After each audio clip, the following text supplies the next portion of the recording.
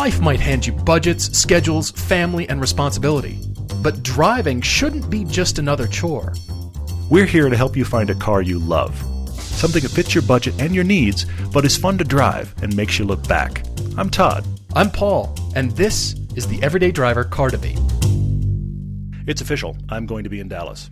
Yes, you are. You're taking a little vacation. Yes, Glad to see that. Well, it's a mixed vacation because if I sat down and said where would I like to go for vacation, it would not be let's visit the in-laws. It wouldn't be. I have friends in Dallas. Thankfully, I'm going to make the most of it and see friends while I'm there as well. And my wife and I are going to have some time to ourselves, which is also nice.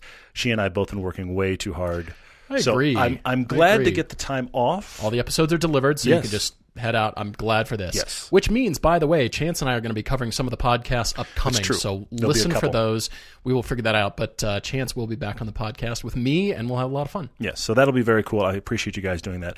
The result is I will be in Dallas. So it is Tuesday night, the 20th of this month, February 2018. If you're listening to this in 2019, it's not happening. Or 2025. Exactly. Or 2052. So February the 20th, that evening at the Gas Monkey Bar and Grill at about 7 o'clock.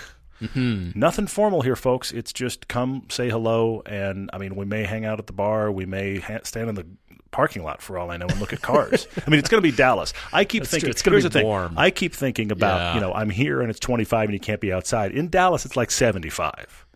So it's just weird to me. And having you and I both lived in California and had February that was 70 degrees, and it's not normal. I remember climbing shirtless at Joshua Tree in the middle of January one year and came home with a sunburn. Oh, my gosh. And I was so torn because I thought, how cool was this? I also thought, how wrong was this at the same time? So anyway, so I'll be in Dallas, and would love to see some of you guys if you want to come out. A couple of you have already said you want to be there. I'm just giving you heads up a little bit ahead of time. We will follow up with these details on social media so that you can see it more up to date. That is happening. I won't bring my in-laws, by the way, or my son. I think everybody will appreciate that. Everybody will appreciate that. But here we are podcasting between now and then. We have one more with you and me, and then I'm gone for a bit. Yep. Thank you guys for having interest in that. Again, this couldn't be less formal, but love to say hello if you're there. Yeah, agreed. Well, we've got a great car debate, everyone. This is a lot of fun. We're back to 2 debates for this one. We've got Fred, and Fred doesn't tell us where he's from. We've also got Dane writing in for his brother in New York City, so we will get to those in just a minute. But before we do, I've been reading the news. I've actually kind of read this over the past 6 months to a year about Dyson. And their plans to build an electric car, or actual cars, various models. Yes. And apparently James Dyson is pursuing the solid-state battery technology. So that's kind of where their heads are at, which is great, but I just had to mention this because the jokes have to begin. Yeah. Let's just let it rip from here on out. The first one I thought of, depending on the design team, the cars will either suck or blow. Yes, true. So we'll just have to depend on, which team tackled it. And they may be electric, but what is this, driven by a vacuum? That's going to happen Exactly. too. And they're all going to be translucent smoked plastic. Yes, and they will see inside. They will be crazy colors, and they will come with accessories no one knows what to do with. And you can disassemble them and wash them in your sink. Perfect. All of this works. It's going to be great. All of this works. All right. Frightening, yes. But here's the thing. Dyson's one of those, I feel like he's one of those oddball inventors that you keep going, oh, you made one of those too? Oh, you made one of those too? But he does it kind of under the radar. He's known for vacuums, but this is a guy who he's kind of been that guy his whole life. He just keeps building stuff. It's very impressive, honestly. And we'll think of more jokes. Don't worry. But, yes, we're very impressed. Hey, send us your jokes because I'm sure you're thinking of them too. Exactly. It's almost endless comedy here. But will they be sold at Costco? Yes, they will. But at the same time, though, I'll be really honest. At the same time, though, when I hear Faraday comes out of nowhere, hires a bunch of people, YT, the hoodie-wearing billionaire, throws $1 billion at it, I'm going to make an electric car. Or Dyson. Yeah, who are you going to put your money on? I'm putting my money on Dyson. Absolutely. Because he's that guy. Absolutely. So it'll be very interesting to see what his creativity is way out there. Let's see where the reality is. Now Fisker's doing this solid-state battery as well. Henrik Fisker's now got his name on another car that is kind of the same and yet different.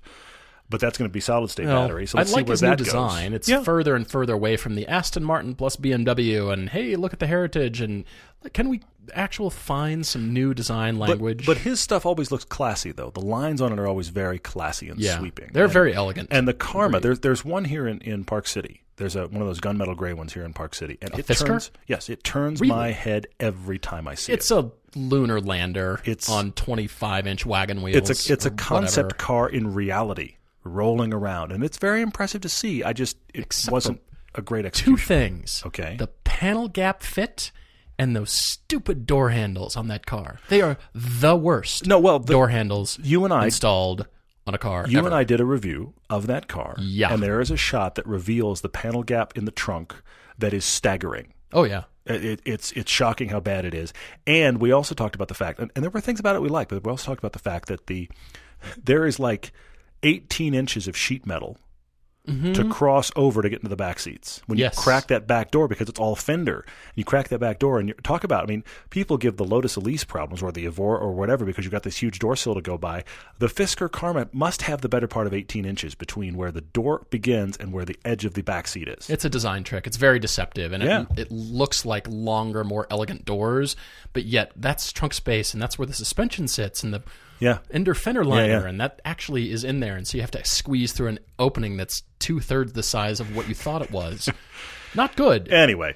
All right, so we could rant on that. They are actually releasing new cars under the Karma name. They've rebranded themselves, yet another Chinese-funded Well, that's the thing. Karma Those company. that we drove became that. Yeah. But then Henrik Fisker's got his name on a different car that's going to do the solid state. And then I'm Bob already Lutz decided confused. to drop a Corvette motor in just whatever it was called the Disegno. Yeah.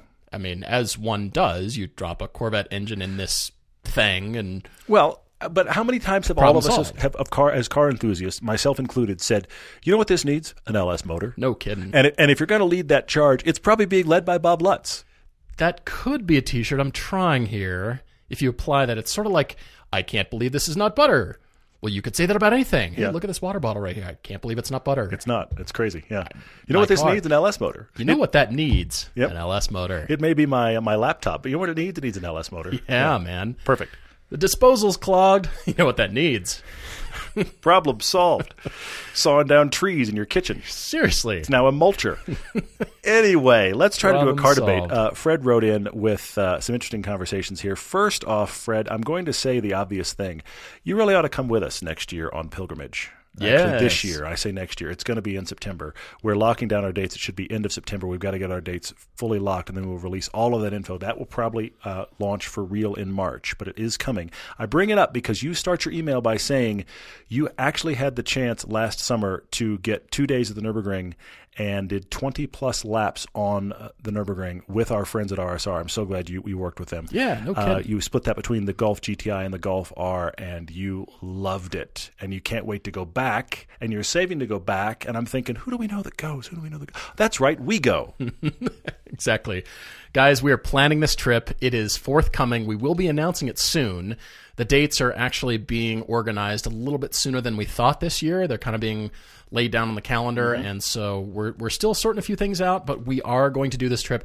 It's one of our favorite things to do now. Oh, absolutely. This will be the 4th year in a row that we have done this trip. You are all cordially invited, and you will soon hear more about the details and what we're thinking, but plan for early fall, September, somewhere in there, to go to the ring, go to Spa, and generally cavort about Europe in some high-speed cars. Yeah, it's mostly it is an all-driving trip. This is not a Europe sightseeing trip, but unless you want to look at sites very quickly. But anyway, so back to this debate with Fred. So he has that experience, which is really cool.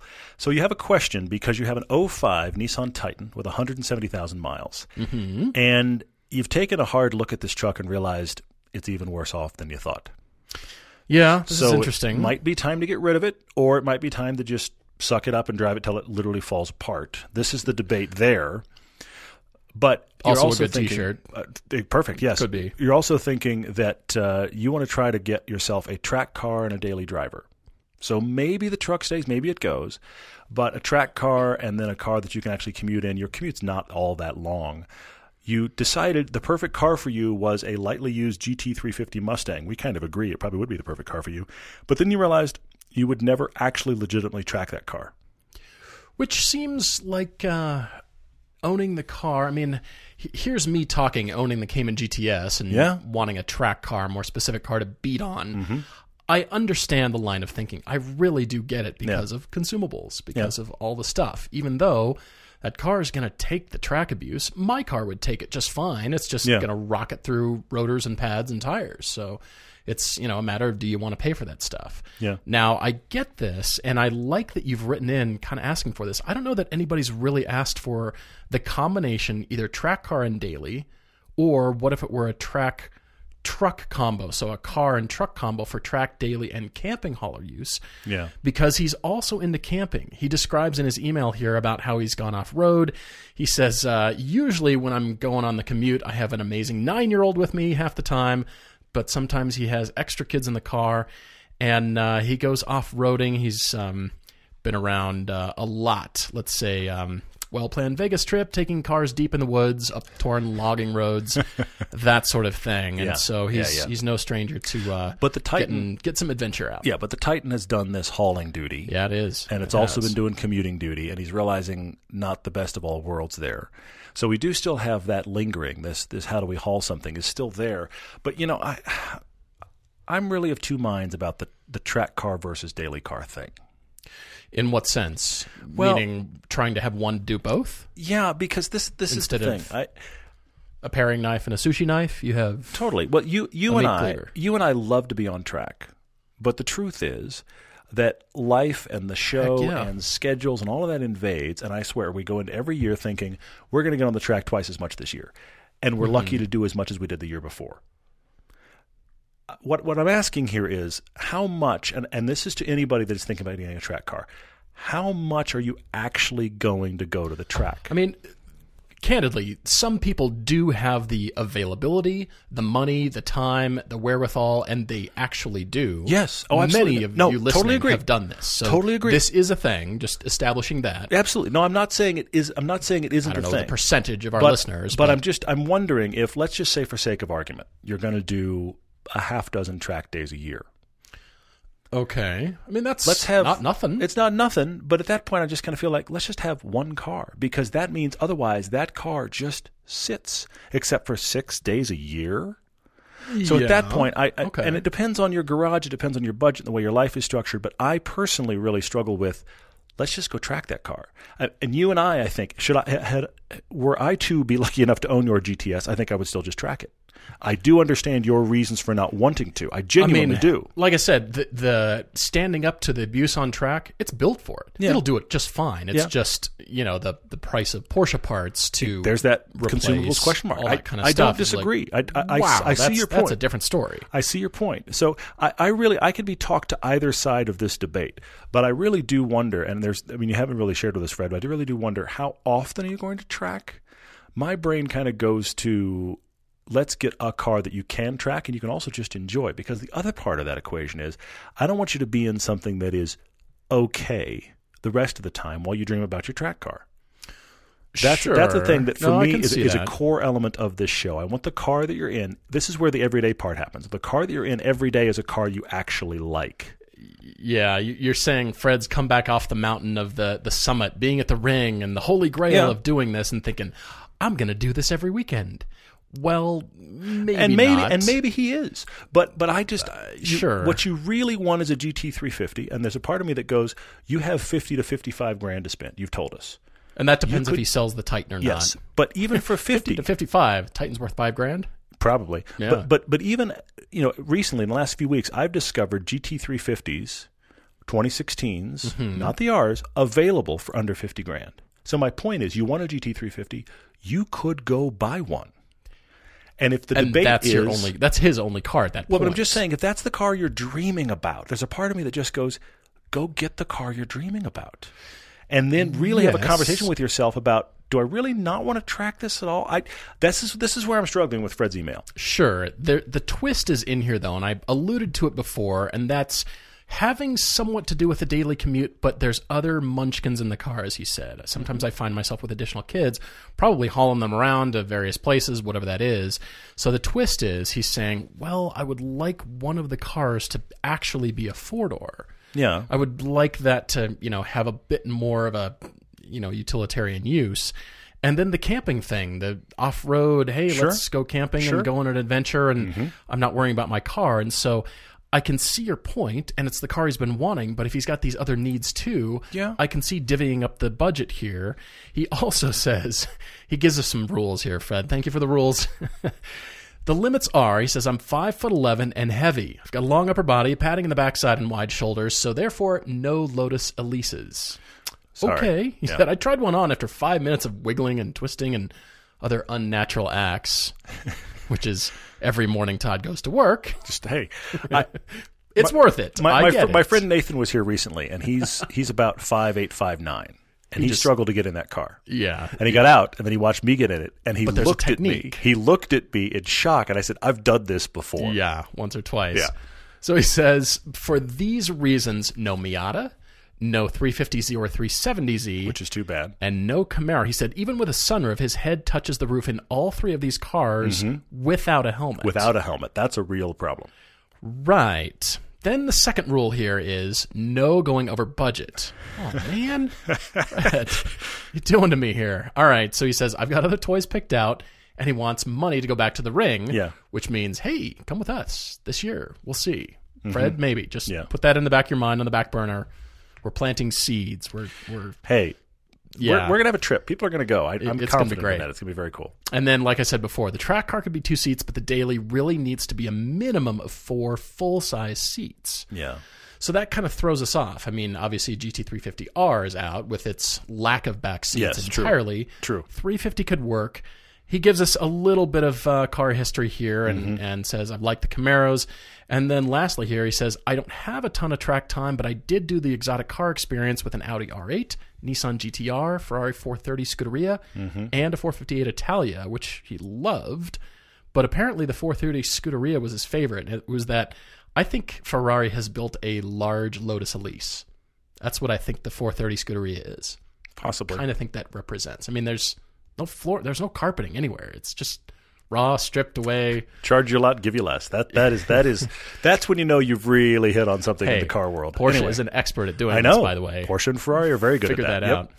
So anyway, back to the ring. He did enjoy the Golf R. He was thinking maybe like something, a GTI, or he does suggest the C5 Z06 as a track As car, his track which I option. like. Yep, I like and that a maybe lot. daily the Golf R. He also suggests, which is one of my top choices for you, Porsche Cayenne for his daily use and hauling, which I can see the off-road a little bit, and a Cayman or a Boxster for track use. Yeah. You could daily the Cayman or the Boxster too. Yeah, for sure. So, for and sure.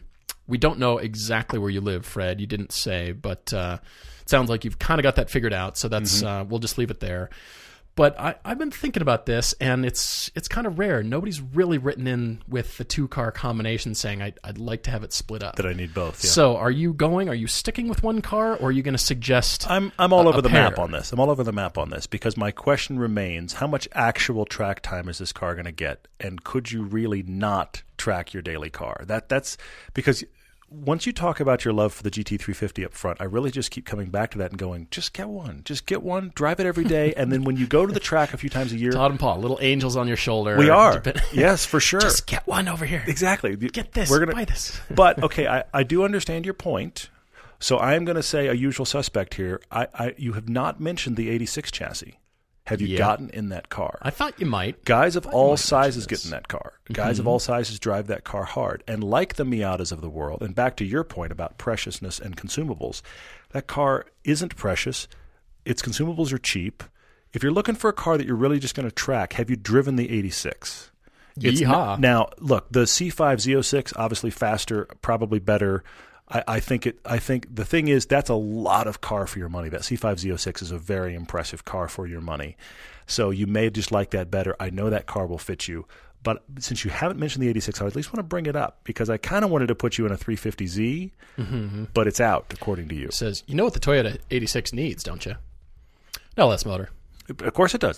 That is actually the only car build on the planet I'd actually like to do. I'd pay someone to do it. I'm not going to do it. I'm not that guy. Somebody's But going to. Anyway, yeah. He's People already have. dropped the Ferrari motor in it. People have done it. Maybe Yep. I should buy somebody else's finished project because last thing I need is a project. But anyway, but I'm at least asking, drive the 86 because I think if you're really talking about tracking, that is a great car to buy for $13,000. But you know what? That's the time you buy the salvage car that somebody rebuilt Sure. and you make that your track car. dig that idea. Buy a $12,000 or $13,000 FRS and just go track it. And then if you're tracking it, you don't have to register. I mean, insurance If is it up really to you, is a but track car, yeah. you don't have to register it. So, You strip out the interior, go serious with it. You certainly could.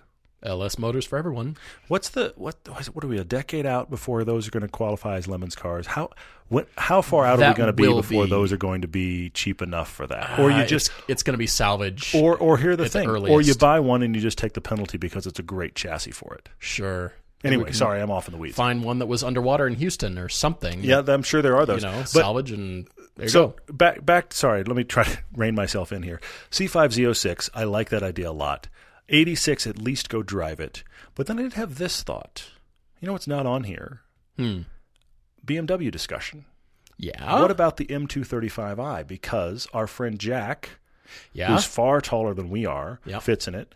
But that's one of those cars towers I feel over like, us. Yes, that's one of those cars I feel like people of every size fit well in that car. Yeah. Although And- it was kind of funny because it was just like, all neck and then helmet way up here by the sunroof. Yes, true. But my It was a point little is comical. that's a car that fits just about everybody. So I really do wonder about the BMW. And this is all me thinking just the splitting up the usage here. Mm-hmm. But I do wonder about that car, which made me think in my category of buy the one car, drive it all the time and take it to the track when you want. If it's not GT350, M2. You could daily Yeah. that with the DCT. Like that a lot.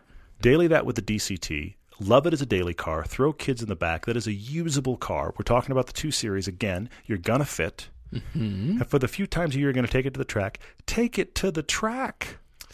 It's designed for track. We honed that on the ring, of all Yeah. places. Yeah. And it just was like, let's do more. So I'm struggling Dig with it. the split cars, but I'm giving you some split car ideas. But I still like the do-it-all. I want to come back to the towing thing in a minute, but I want you to jump in here because I think you're going to be better off in that. Well, I've got some ideas for you. Fred, I have been thinking about this for a while since I read your email, and I liked, first of all, your Z06 idea. So I started there. Mm-hmm. And it led me to, I'm thinking about doing both cars, okay? So my headspace is 2 cars and about 50 to 55. I'm thinking Great. you sell the Titan for whatever you can get. Even if you don't sell it, maybe you can donate it, whatever. But we'll say 50, 55, somewhere in there, okay? So I'm thinking 2 cars. I started off with the Z06, and then I thought, wait, you can get a C6 Z06, upgrade yourself, Yeah. and then go buy a if you can Chevy pull it off. Tahoe. Yeah. Which opened up the entire line of thinking to me about if we're going to do the 2 cars, one is a track and daily, and the other is a camping tow vehicle. Yeah. Do you buy the same manufacturer of both cars? Interesting. We have talked about, Jack owning Yeah. 2 Mercedes-Benzes, Yeah. or other people have owned 2 Lexi or 2 Accords or whatever that is. In that case, we're not as enthusiastic about it. But if it's a Tahoe and a Corvette, or it's some other combination, Sure. I think it can work. I would actually go with you on that. Yeah. So here's where that led me. I looked up the 2012 to 2013 Ford Mustang Boss 302. If you want a GT350, let's go look at the Boss 302. You can get really nice ones for $30,000 to $35,000. As a matter of fact, I Okay. found you a 2012 302 with 6,900 miles for $30,000. Red, it's not the Laguna Seca edition. Doesn't need to be. 6,900 miles, this car's brand new, and Yeah, the owner yeah, that's says, great. I'm just not home enough to drive it. I need to sell it. Wow. $30,000. Yeah, that's a cool car. That's That's a great car. for them. designed for track use. Yeah, certainly could be. And yeah. it's a Mustang. It fits that Mustang proclivity that Fred has. Sure, yeah. So I thought, all right, what if you got one of those? That leaves me 20, 25 grand to go find yourself a 2008 Ford F-150 King Ranch with 77,000 miles for only 19 grand. Oof. Or you could upgrade yourself to an Expedition, join the Expedition family. Those are Yeah. 15 to 20. Yeah. So therefore, you've got a car you could track and daily, the Boss. But then if you needed the camping, bigger hauler duty over here, you've got the Expedition. That kept me going to our discussion about Okay. Ford's lineup Yeah. having something for everybody in every price category and car lineup. And At I the thought, moment, yeah. well, what if you didn't get the truck? How about a Boss 302 and a Focus ST? You've got your 4-door ST over here. You could track or daily that. And you've got your Mustang 302 that you could track or daily that. I like that a lot. 30 grand and 25 grand Yeah. for the Focus ST. Yeah, see, that's the thing. I do It's think interesting to me. I see that. I do think that if you're going to really go a track and a daily car, the Titan has to stay. Yeah. And Because just drive it how else until do you it falls get apart. because how else do you get the towing thing done? Right. I mean, there's a Right. part of me that thinks there's a garage here for you, Fred, that is one car that can do all your daily duties and be tracked occasionally, and one nicer truck that does all your camping and that kind of stuff, and you're done. I think you really could get by with that. But if you really do want to split the daily and the track thing, if you really want to go that route, I think the Titan just has to stay. Sure, I can see that. But, man, I'm telling you, welcome to Ford. Yeah. Go look at those Boss 302s. There's a lot of them for sale. That's interesting. The I first like ones that come up are all the Laguna Seca pristine garage queens, and they're sure. 45 grand. Yeah. Well, if that could be your only car, great. But Yeah. I kept scrolling, found a bunch for 30,000, and I thought that leaves you room for a nice truck or a Focus ST. That's great. I do Four like that. doors, 4-wheel seats. That's He could excellent. get into that. And then a quick wild card here is that 2007 BMW Z4M Coupe. Found one for $30,000. Yeah, you can get them cheaper than that sometimes too. That also leaves you money for something else. Yeah, the tow yeah, yeah. vehicle, the truck, the daily, whatever that is. I don't know if Fred's going to love getting in and out of that car very much, but Yeah, I'm wondering about the I'm scale coming of it. back to the Mustang, the It's Boss interesting. 302. Yeah. Okay. You know, it's Well, not the 350, but You know, we I like that car too. liked his Cayenne idea as the family hauler tow vehicle, but my question is, what are you towing? Because I don't know that the tow capacity is going to be enough. That was your big debate. I mean, the tow on those cars is like 7,500 or so. Yeah. And so depending on what you're towing, it may not be enough. You may have to go diesel, which is like 9,000, but I mean, you still. apparently can tow an Airbus A380 or whatever that is. But, you know, but most people aren't towing an Airbus. They're towing a camper, and apparently it doesn't work. So it's True. weird how that works. Yeah. if Anyway. a Cayenne passes you towing an Airbus up a hill, time to sell your car. Yeah, for sure. For sure. So anyway, but I even thought about the fact, I mean, you've already touched on The it. hood ornament for airplanes now. A Porsche Cayenne. That's Oh, terrible, but funny. wow. But yeah, used Expeditions you can get for half their MSRP. Yeah. But I even thought about the car that my dad has that is forgotten and is actually surprisingly good, the Chevy Avalanche. yeah. You're a guy that likes pickups. The Chevy Avalanche is interesting, not because it's a fits no category thing, but because it's built on the Suburban chassis, but it has a bed. So it has a nice Suburban-style ride, but it has a bed on the back. And because they are a niche car, they don't hang on to their value. You can get those cheap. You could sell your Titan, probably get one of those for less than 10 that's solid, and still have 40 grand to play with to buy two other cars. I'm just throwing out weird ideas now. But I I'm like thinking. the weird ideas. This is good. I feel like we're all over the map for our poor friend Fred. You know what? Come on pilgrimage with us. We'll talk about it further. But no, Exactly. but seriously, I want you to take a serious look at how much actual track time it's going to get. Because if it's a few days a year, I say buy something you love, drive it every day, and take it to the track now and then. But if you're really going to become a track guy, I get your point. This is possible to split this up. Hopefully, we've given you some ideas you can chase and find something awesome.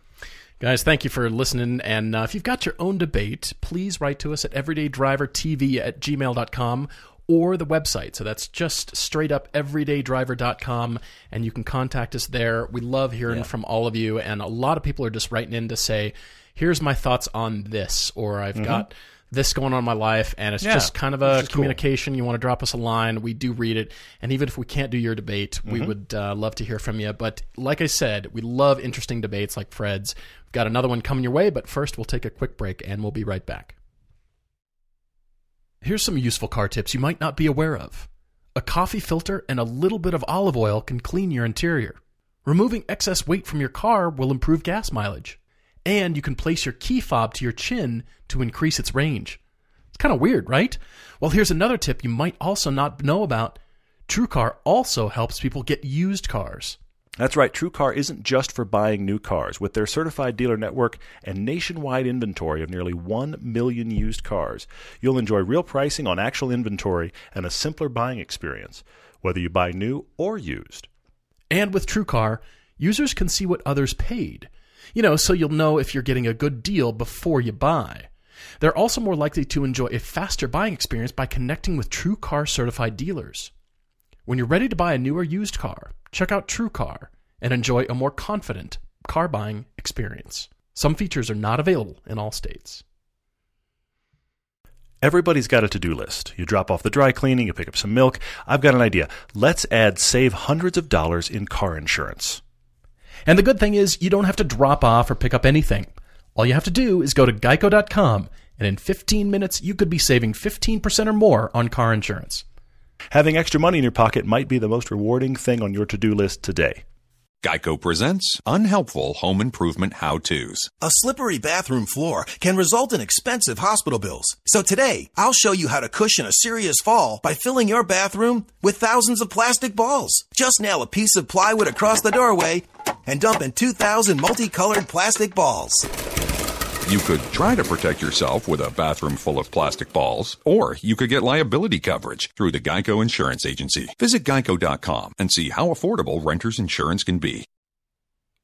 Let's talk about your bucket list for a minute. That's right, your bucket list. You know what should be on it?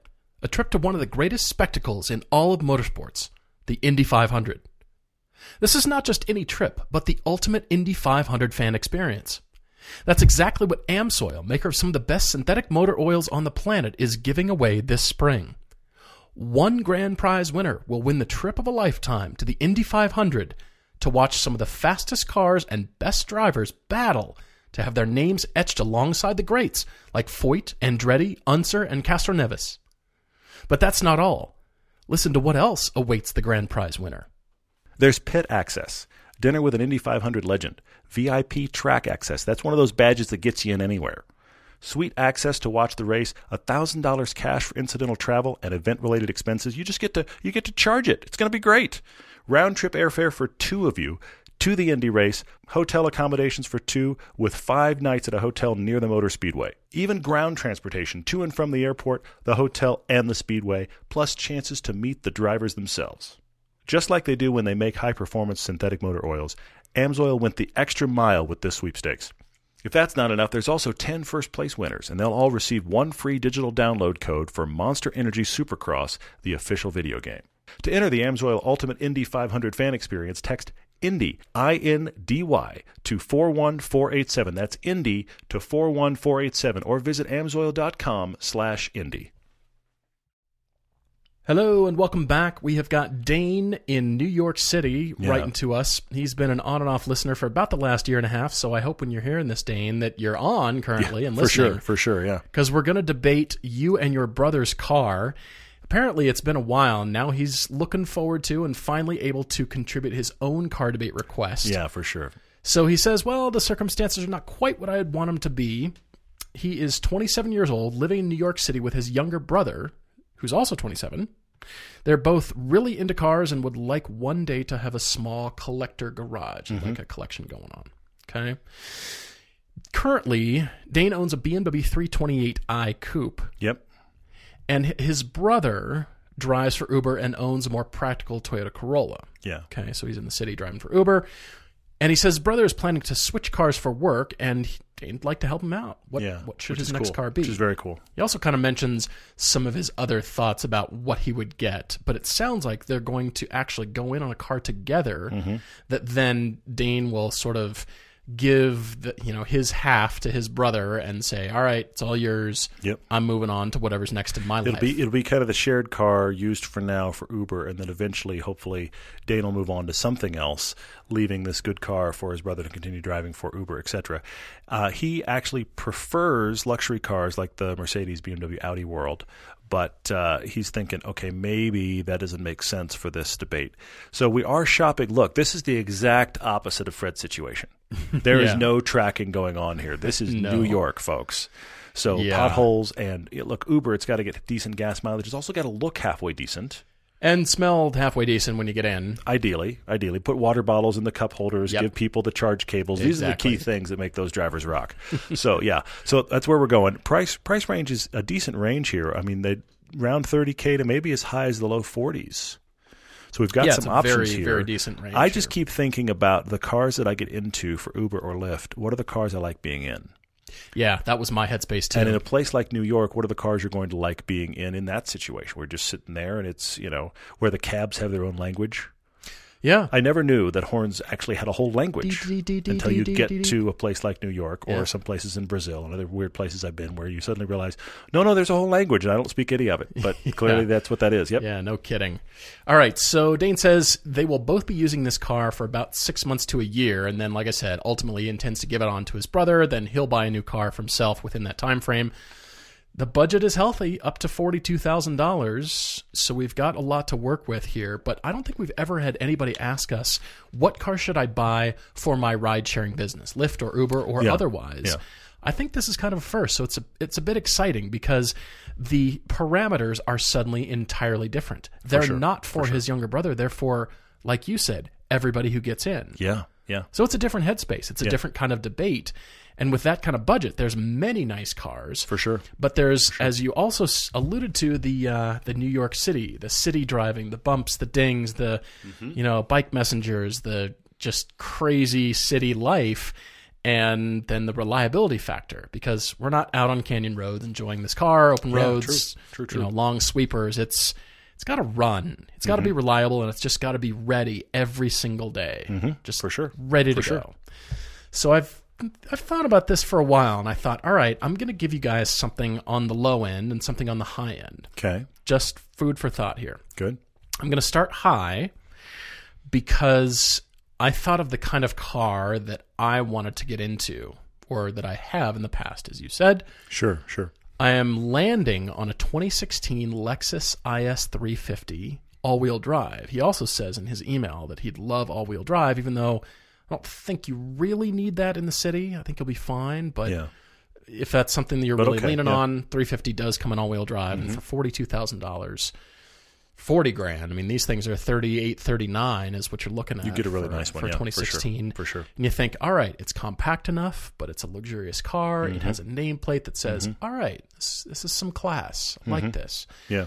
And of course, I'd love to recommend a German car, but I want this car to just be, something you're not ever really worrying about or having to overpay for maintenance because it's city driving so much. Well, and I get the vibe from this email. He likes German cars, but he's thinking that's the wrong way to go here.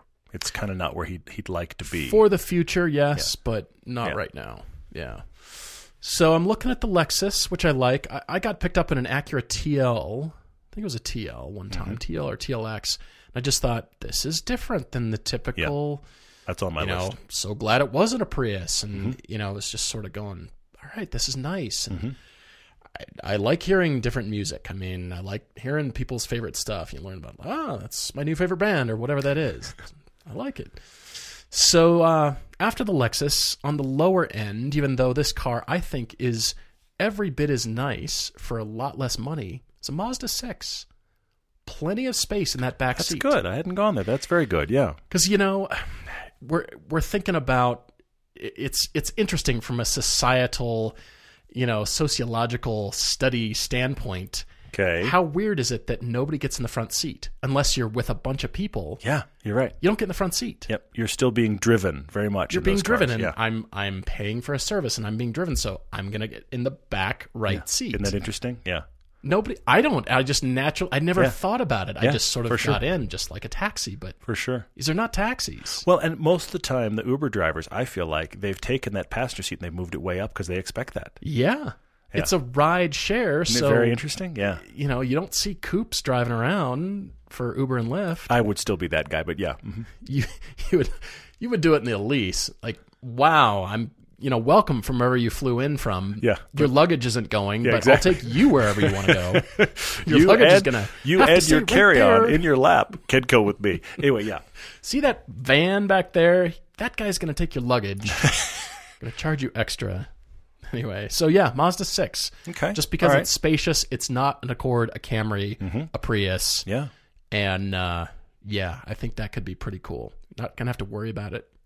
So those are my two choices. Those are good. Those are really good. A little bit of overlap with me, but not completely. Okay. I was thinking Acura as well. I like the TL a lot for this. So definitely shop the TL. I think it's a car that's it's classy and understated, which is really cool for this. And it's just going to run. It's a Honda. It's just going to run. Yeah. And also those cars, they're kind of forgotten, so they don't hold value really well. So you can just find deals on them. You can find deals on them new and used. So look at the TL. If you want to go a little bigger, I don't know how big you want to go. But because, I mean, you've been driving a Corolla, but it sounds like you want to step up. So I don't know how big you want to go. The RL, their upper class car, is practically limo quality length inside. I mean, we have a friend who has one. He's 6'7" and almost entirely legs. I got in his RL behind him and had space.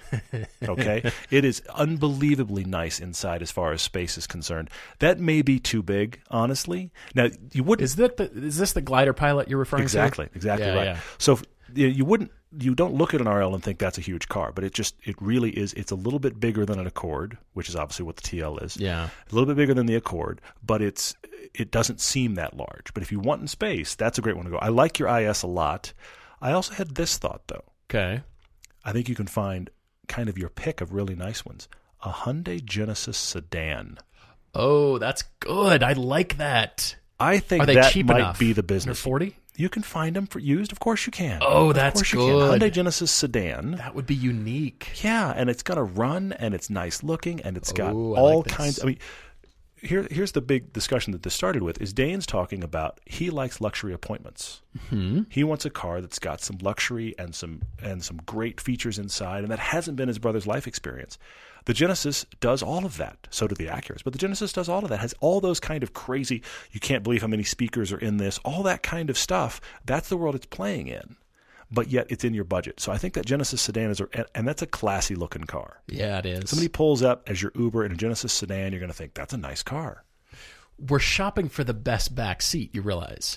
Yes. In many cases, we're shopping for the best driving experience and the best front driver seat. We're shopping for the best back seat. Well, yes, but at the same time, though, I'm just imagining Dane or his brother sitting by themselves in this car. Is it a nice place to be? Yes, good stereo, nice seats, good leather appointments. It's a nice place to sit here. Huh. There will be no hooning around Central Park. We're sitting here following a carriage that is clip-clopping along, and I can't get over because there's a line of 15 taxis. This is the driving we're doing. Yes, it is. Wow. All right, guys. Well, you've got some driving to do and some thoughts to consider, but I hope this is very helpful to you. We've got lots of listener questions coming in on social media and kind of keeping in line with the ride sharing. There was a great question from a couple of you, but starting with Kenneth L's question on Facebook here. He's asking, this might be a car debate question, but what cars would you guys choose to rent out on Turo based A, on profitability, and B, on something you can enjoy personally? And then second question is, would we ever Turo our own vehicles? I like this question a lot. I actually noted it as well. It's a very good question. This is great. I admit to my own bias or whatever you want to call it, but for my own vehicles, I would never Turo them out. I would buy a car with the intent of doing that. If I'm going to do that, I'm kind of with you on that, yeah. I would buy a car. And again, whoever... I put car haters in the, architects and the people who invented Turo. Have you noticed architects hate cars? How small the parking spaces are? Like, you're guaranteed door dings. It's like, what architect planned this? Well, don't you know people love their cars and want space? But you know what? They're cramming us together. Here's the thing, though. The architect probably showed up with normal-sized spaces, and the building owner said, I need to get 25% more spaces in that garage. And the architect said, you realize it's going to make all the spaces however much thinner. And he said, I don't care. Probably. That's probably what happened. Yeah, but it just bugs me. And then, the people who invented Turo think, well, it's just a thing. You don't connect with it. You don't have any real passion for it. It's just this inanimate object. When that's just not true, and we all know that. Well, but that's how we are. That's not. But the thing I think is interesting: large cities. It happens in the Bay Area. It happens in L.A. We've benefited from it in L.A. more than once. It happens in Vegas. There are people, if you look through Turo, where the same person keeps coming up, 4 or 5 cars deep. They went and bought a fleet of cars, so they have options of what car they're driving, and they Turo them all out because let's see which one's gone right now, and they're getting them all paid for that way. That's almost genius, actually. I mean, businesses spawning little other micro businesses. It's fascinating. It's really fascinating. I have been surprised at some of the things you can find on Turo.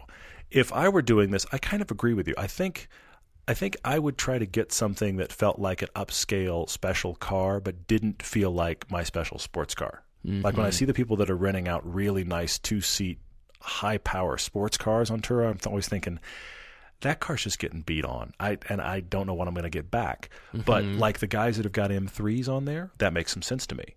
because you go, oh, I could get an M3 for the. Sure. I wouldn't want it to be my daily M3 when it's not being Turo'd, but I actually think any car that is intriguing to people but offers space, and the first ones that come to my mind are the Model S and the Model X from Tesla. Yeah, I see those on Turo, though, and I think people are asking too much. They're like $200 a day. Yeah, but I think they're getting rented too. Probably. But I just think those cars that people are intrigued by but don't own and don't have easy access to, those are the ideal Turo cars. And cars that you can't go to Avis and Hertz and wherever else and just rent those. So again, BMW M3 I think is a great one. Yeah. The Model S or Model X, either of those. I also think about cars that I would like to have access to them, but they're not a car I want to drive every day. You know, these larger sedans, you know, Sure. things like an A8. I'd love to have access to an Audi A8. I don't want a daily an Audi A8. But what if it were a Turo car? It's gone most of the time, but now I need it this weekend, and so it's off the roster. It's not available this weekend. Okay. Yeah, I was leaning towards the larger SUVs just because of utility. People are looking reason. for that. Same thinking. Yep. You know, I just need a big car. I want it to be pretty inexpensive. The family's coming in. We just need a 7-seat something. It'd be something like that. But there's a fine line here for a Turo car that's the sweet spot. It can't be a Corolla for $20 a day, but it can't be a Mercedes S-Class that's brand new. It's got to be intriguing. It's got to be a fine line between, I could never really get into that otherwise. It's a decent enough price. Yeah, for sure. And it's some space, and it's special and new enough and modern tech. It'd have to be something M3-ish. I like the fact that Alphas are on there. The Julias are on there, and the Quadrifolios. But, you know, something like a performance version of not the highest end car, and, you know, RS version of an Audi or Sure. A5, A4, somewhere in there. S7. That could work. Not the R7, an S7. S7 could work, something like that. But again, that's a high-priced car. It is, yeah. You know, you've got to make your monthly nut to pay for that thing, and then... Yeesh. Apparently, there's lots of people in LA that are doing just that because their fleet of cars is available. I have an extra Ferrari. I don't know where Turo that. Seriously, I don't know where they're parking all of those in their free time, but there is that as well. Of course, LA, I think other places have done it, but LA, of course, now has a Turo garage. Yes, that they you do. and I have used. Yeah. Where people that are Turoing their cars are now parking them at a garage outside of LAX, and there's a little guy there that stands there like a valet stand, and you and I've really thought about this and gone, how is this getting split out? Because he's getting paid an hourly fee now to just move these Turo cars in and out so the owners don't have to try to meet people at LAX. I know that's happening other places too, but then like you're talking about other small micro businesses, that's been spawned out of that.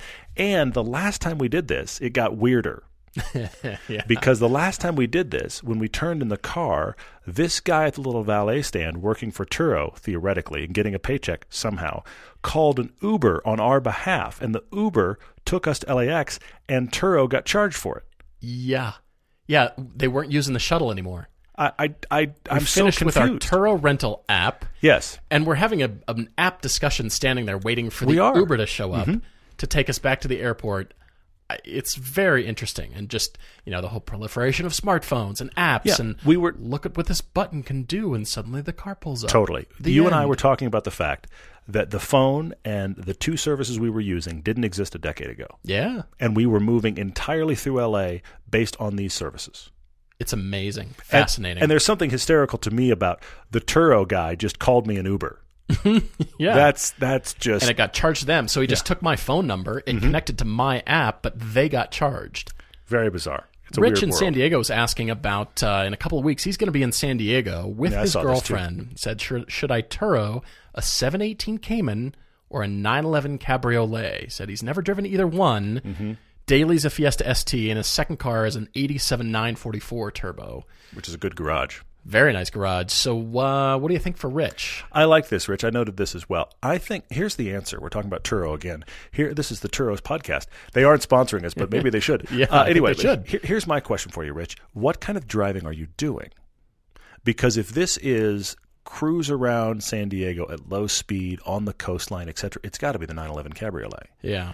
If it's going to be, you're going to have a chance to drive this car in anger down a nice road, it needs to be the Cayman. I think it is decided entirely based on the kind of driving you're going to get to do in the car. I kind of am sensing, because his girlfriend is with him, that it's going to be, hey, let's cruise through town. Let's go down Pacific Coast Highway. I think so, too. I'm leaning towards 911, especially if you have not been in a 911, Cabriolet or not, if you've not been in one of any year, and you've got the chance, please go drive one. So I'm leaning towards 911 for you. I think you'll have a blast. Yes, the next trip, you can get the 718. So start with the 911, see how you like it. Your girlfriend will be happy. Hello, girlfriend. And who are these guys again? And why are we happy. listening to them? Yeah, Rich, you'll be happy too. So that's my thought. Christopher wrote in on Facebook. This is interesting, though I think I kind of can answer quickly, but I'm curious where you go. One car, one track, whole day, unlimited consumables. What car and what track? Yeesh. I mean, this assumes, not having driven all the tracks on the planet. Of course not. But we have by virtue of the video games that we play. So, okay, we've got a sense of some where tracks. Where are we dreaming about it? I have to go the Ring. Would you? And I'm struggling with the car, though. Because you could go hot. You could go real hot. I would love to drive the Ring all day, unlimited access. And also, look, I'm gonna add to this, Christopher. I'm gonna say it's like a testing day, so there's like 20 cars on the track total. So you've got a clear track. You just got room to run. I don't want to be so you can take the line. None of that. Just I'm out there. I first go to GT3, 911 GT3, because those things are everywhere on the Ring, and clearly they know something. We've had one lap in it, and I was realizing I was using maybe 40% of the car. I'd like to have that car for the day and just keep taking a little more from it, and just realize, I can do a little more. I can do a little more. Oh, my gosh, I can do more again. All day in that car would be unbelievable. I start there. But then my brain drifts off into Lotus Land, and I go, a Lotus 400 or 410. Ooh, that's good. For the day on the Ring. That's very good. Oh, that'd be fun. With unlimited fuel and tires. Man, oh man, that'd lunch be fun. Is served, take a break. Come in at lunchtime, put on new tires, fill the tank of gas. I'll be back in an hour. Done. Oh, yeah. Like it. Christopher, this is a delightful question. I'm thinking Spa. Spa has got to be my favorite. Really? I love this track. I feel like I've got so many of the corners. I understand the line, but then it's a matter of understanding the car that I'm in and the track conditions as to how hard and fast to push it. Sure. But as far as the line, I feel like it's an amazing track. It's amazing. So yes, Porsche, something is coming to mind. I'm actually thinking about a cup car. A 911 cup car. Okay, all right. But then I thought of Le Mans in France. It would be cool. It would be cool. Because of the endurance nature of it, the open straights, and still the technicality of that track. It's between Spa and Le Mans for me right now. Interesting. But probably in something Porsche flavored. Okay. Definitely, it's... Well, I mean, as we've joked, the Nürburgring is the world's greatest canyon road, and I just like that. I love that kind of driving, and man, the Ring is fun. But I can't take away your choices because those are fantastic places to just say you got to drive, let alone anything else. Yeah, no kidding. All right, so talking about former press leader manufacturer cars, Chris S. is asking us on Facebook about BMWs. He said there were some E92 M3s a few years back that were used at the M Performance School. They eventually sold at dealers across the country at a discount. They were reconditioned and then sold, slightly discounted with lower mileage, obviously all track mileage. What's our thoughts on buying cars like that or out of a press fleet? I mean, you don't really know cars that have gone to the press fleet. I don't think they're really telling you where they came from. Yeah. But, in this case, he kind of knew, all right, these were former track cars, the M Performance School. I'm mixed about it because, they're reconditioned, so theoretically they should be fine, but they were beat on by all kinds of unskilled and skilled drivers at various levels. Yeah. So they've been used a lot harder, but, we've talked about maintenance. The maintenance has been overdone on these cars, for sure. too. That's the trade-off, yeah. I'm very mixed on this. It just is going to really depend on the car and its use. With this case, you kind of know what you got, but otherwise, when press cars go back, I mean, this thing was launched off of whatever, and then we kind of fixed it up and changed the oil. There you go. Yeah, you're talking on to the better point here. I mean, here's the thing. I think this is risky because of the kind of hard miles it's had, but you've already said it. It's been maintained a lot, and they know consistently what that car's gone through every day. I would do a car that used to be used at a track school 10 times over before I would do a car that came out of a press fleet. Because we have seen that, okay, for all of you listening, you think you treat rental cars bad. You cannot touch what most journalists do to free press cars. No, and we're far kinder than most journalists. Well, we have had people that run press fleets thank us for keeping the car in such nice condition. And sometimes we're like, really? Like, I feel like we've really driven it hard. Okay.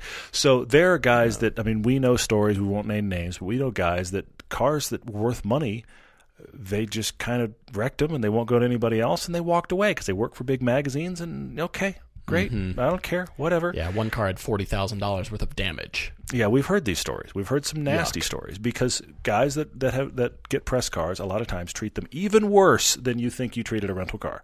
So I would never do one of those. But anyway. Exactly. All right, what other questions? Let's see. Mike Schmidt, who's local here, thanks for writing in, Mike. He asked an interesting question, especially considering today we dropped on YouTube that Mazda RF, the 124 and the 86 piece. He said, automotive journalists seem to say across the board that the 86 chassis, that it needs more power. But you rarely hear them say that about the Miata. Now, first off, Mike, I'm going to say Paul always says this about the Miata. Yeah, hi. Have you met me? Yeah, exactly. So here's the difference, though, Mike, why it doesn't get railed on with the Miata as much as it does the 86. It's that engine. In general, that gets the torque dip? It's the personality of the engine. In general, the Miatas feel rev happy, and they feel like the more gas you give it, the more you get out of it. Mm-hmm. The 86 will do that only if you avoid the torque dip. And so that engine isn't as easy to play with, if you will, as the ones in the Miata. So while the Miata is definitely underpowered just like the 86 is, that's not fair.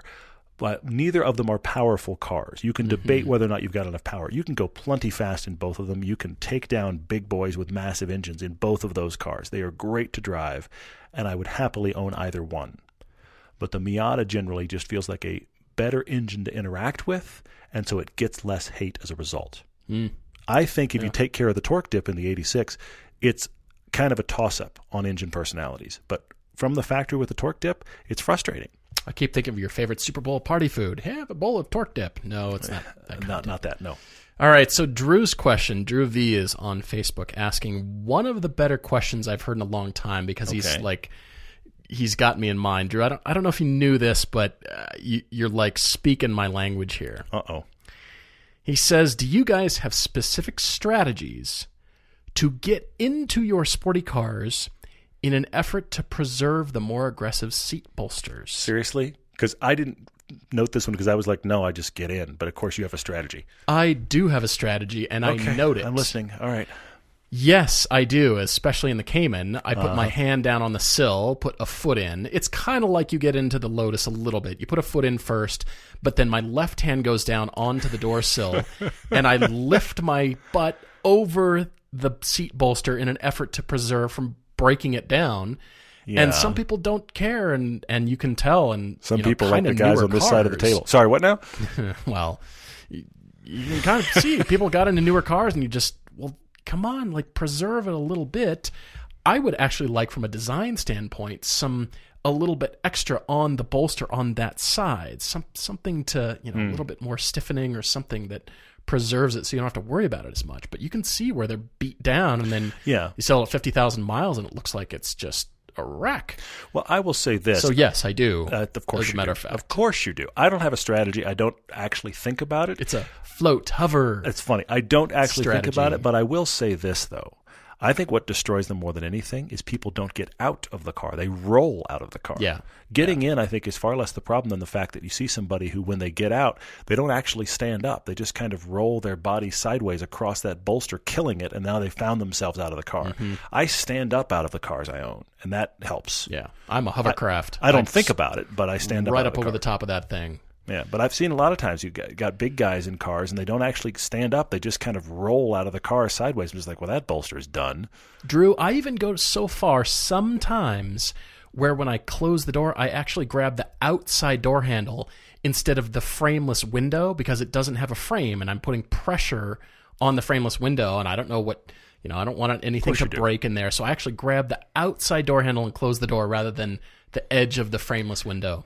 That's me. Drew, this is like the tip of the iceberg that took down the Titanic. I'm telling you, this is just the beginning of the stuff that happens. And believe me, I drive the car. I know you do. No, of course you do. I go out and drive the car. But this is the reason your cars are certified Paul owned. They are it. that nice. That's absolutely the case, for sure. All right. What else you got? A lot of good ones in here. That was one for you. Here's one for me. Thomas Hall 10 on Instagram asked me questions about climbing, which makes me almost sad. And I say that because I used to climb constantly, like 2-3 weekends a month. I was on the wall. Yeah. I was just out everywhere, out of Los Angeles. And life invades. And look, I love shooting for the show and editing for the show, and I love that I've got a wife and a son, but this has made it hard. And my wife used to climb with me for a while until one day she kind of like when the day she said she hated her Acadia. She had a similar day where she was like, you know what? That settles it. I am just afraid of heights. I don't want to do that anymore. I mean, my wife and I used to do some big wall stuff, like 1,000 feet up stuff, and she did some big stuff with me. But at the same time, she's kind of finally decided, you know what? I'm done. I've timed out. I love you, but stop it. So that's happened. So my son is actually 8 now. He's getting big enough that he does really well in the gym. He's getting big enough now. He's enjoying himself. Yeah. So we need to start getting out and doing the outdoor stuff again. I haven't done much outdoor stuff. I have a wall in my garage. I try to get on it a few times a week. But I haven't done much outdoor stuff since he was born. He's 8. Mm-hmm. So I'm going to have to jump backwards. Your question is, do I sport climb or trad climb? Have I done any big wall, and what grades do I climb? Okay, big deep breath, everybody. Like Paul talks watches, I'm going to go into climbing speak for about the next 2 minutes. I warn you. Hang on over here. Paul's going to look at his watch because that makes him happy. Okay. It does. Trad climbing is traditional climbing, meaning you're putting pieces of gear in the wall that you're then taking with you. That's how you're supporting the rope. There's nothing left behind you. Yosemite big walls, a lot of places all around the world are using trad climbing. The guys with the huge, like, peacock feathers worth of gear on them, that's traditional climbing. Mm-hmm. Sport climbing is there are bolts in the wall. You carry very simple combinations of carabiners, and you're clipping as you go. But then when you take your carabiners away, the bolts are there permanently. Yeah. You'd like to hope. Yeah, you would. I have done both. I love the purity of trad climbing. It's the manual transmission of climbing. It's really cool. Yeah. But when I do that, I try to do it well, like in the dead center middle of my limits, like the easy stuff, like the 5/8 of the world. If you don't know climbing ratings, I apologize, but 5/8 is the average person could probably get on a 5/8 and muddle through. Yeah. So 5/8 for trad climbing, I love that. That's really fun. I've done some big walls. There's a place called Tahquitz in California. It's about 1,500 feet. You can do it in a day. I've done that multiple times. It's some of my favorite stuff. You don't have to spend the night on the wall. Love that. Sport is just so easy access. I've done tons of sport climbing. At my best, which, if you listen to the story, is not now. I did like a 12A, 12B, which is fairly hard, but not hugely hard. My comfort level is somewhere in the 5-10 range. Gotcha. There's the answer. No, I mean, with trad climbing, you're relying on your own ability to place the gear. With sport climbing, it's been placed, it's locked down, you can count on it. But if you clip it right, it'll hold, yes. Whereas it adds a whole level of complexity. Trad climbing requires some understanding of how to place this piece in the crack, what piece do I need to use here, how do I set it, all this kind of stuff, for sure. But as does manual transmissions, you need to know heel and toe and rev matching. It adds levels of complexity. I didn't think of that till right now talking about it, but it is the manual transmission of the climbing world, for sure. No, I really like that. Well, what else on here? Looking for. Speaking of questions here, I'm going to talk about Jeff S. He's. I'm going to say this once, unless this company would decide to sponsor us. I'll give them one free shout out. Oh, I know where you're going. Yeah, I like this. Because they are so cool, and they're good guys, and they're great people. If you know anybody, I'll get theirs. If you know anybody at this company, we'd love to talk to them. And anyway, starting with a question. Jeff S. on Facebook says, roof rack or hitch rack? And what's your dream mountain bike on it? Now he's saying, I would go a hitch rack. and a Trek Fuel EX 9.9 or a Santa Cruz Tallboy on the back of a 991 GTS if the exhaust allows it. Well, I'm going to say the exhaust is not going to allow it because it's center exhaust. Yeah. Where's the hitch? Yeah. Where does that come from? And a roof rack, maybe, but GTSs, Jeff, do not come with the roof rail mount points. Look at you. Okay. Other Porsches do, but the GTS deletes those because it's a GTS. Yeah. It's not designed for this. I know where you're going, and I like where you're going. So there's this company that Todd and I have come across. They are a Florida-based designer and manufacturer of hitch and roof racks. They're called seasucker.com. Mm-hmm.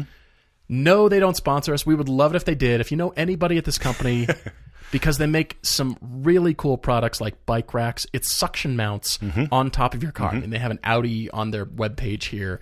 I mean, bike racks, and you can suction any kind of car, a bike rack, a ski rack, whatever that is. It's those heavy-duty suction cups we use to mount Super camera cool. gear. Yeah. But reconditioned, repurposed to mount, think of your typical like alligator mouth style ski rack, for example.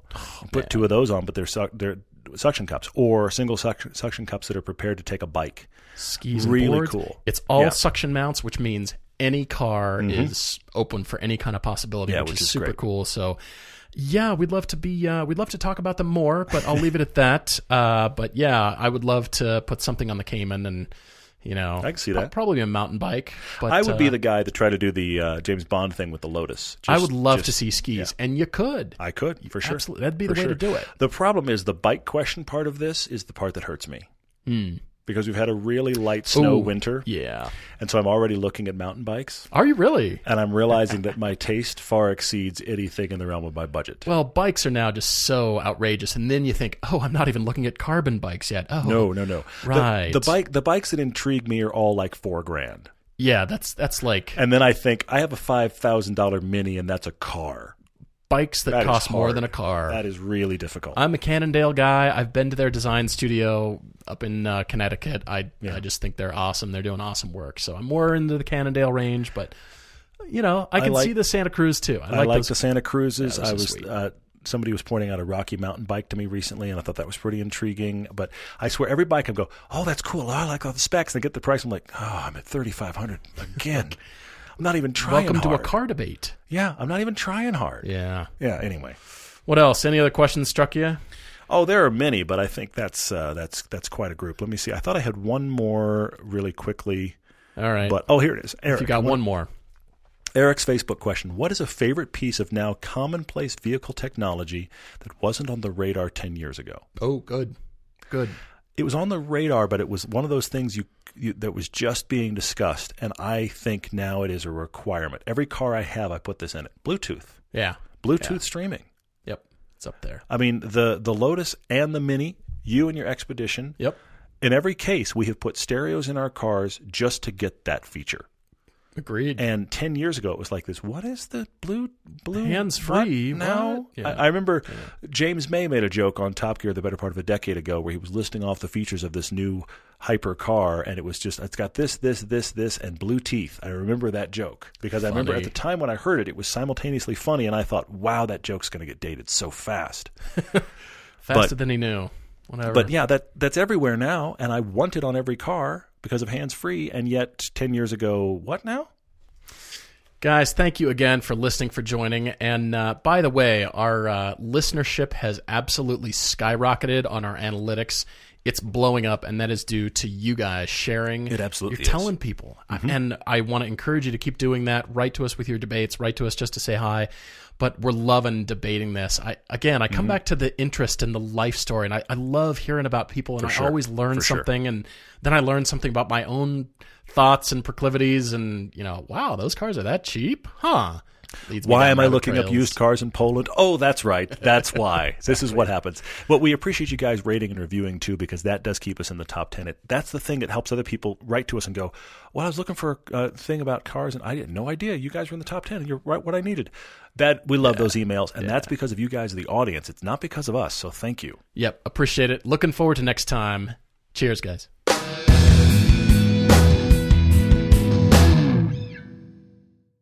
Let me tell you about Pete, who loved hockey and always wanted to play in the NHL. Pete played since he was 3 and begged his mom to let him stay on the ice. Why, some nights he even slept in his hockey skates. Pete practiced and practiced until one day, when he was 47, Pete realized he just wasn't that good. So he threw his skates in the trash. But then he heard how Geico, proud partner of the NHL, could save him money on car insurance. So he switched and saved a bunch. So it all worked out. Napa know-how. Right now, you can get a $20 prepaid Visa gift card by mail with the purchase of a Napa Legend Premium Battery. Its durability and power make it the obvious choice for people who hate getting stranded by a dead car battery. So pretty much everyone. The Napa Legend Premium Battery and $20 back. Quality parts, helpful people. That's Napa know-how. Napa know-how. At participating Napa Auto Parts stores and Napa Auto Care centers. Limit 2 per household while supplies last. Offer ends 2/28/19. ADT can design and install a smart home just for you, backed by 24/7 protection. A new smart home at your service, customized for your lifestyle. Set up custom automations unique to your home to automatically do the things like lock the doors or set the thermostat when you leave. Even close your garage door from virtually anywhere. ADT will set up your home with multiple smart home devices and security features like indoor and outdoor cameras, locks, lights, and garage door control, even video doorbells. Visit ADT.com/podcasts to learn more about how ADT can design and install a secure smart home just for you.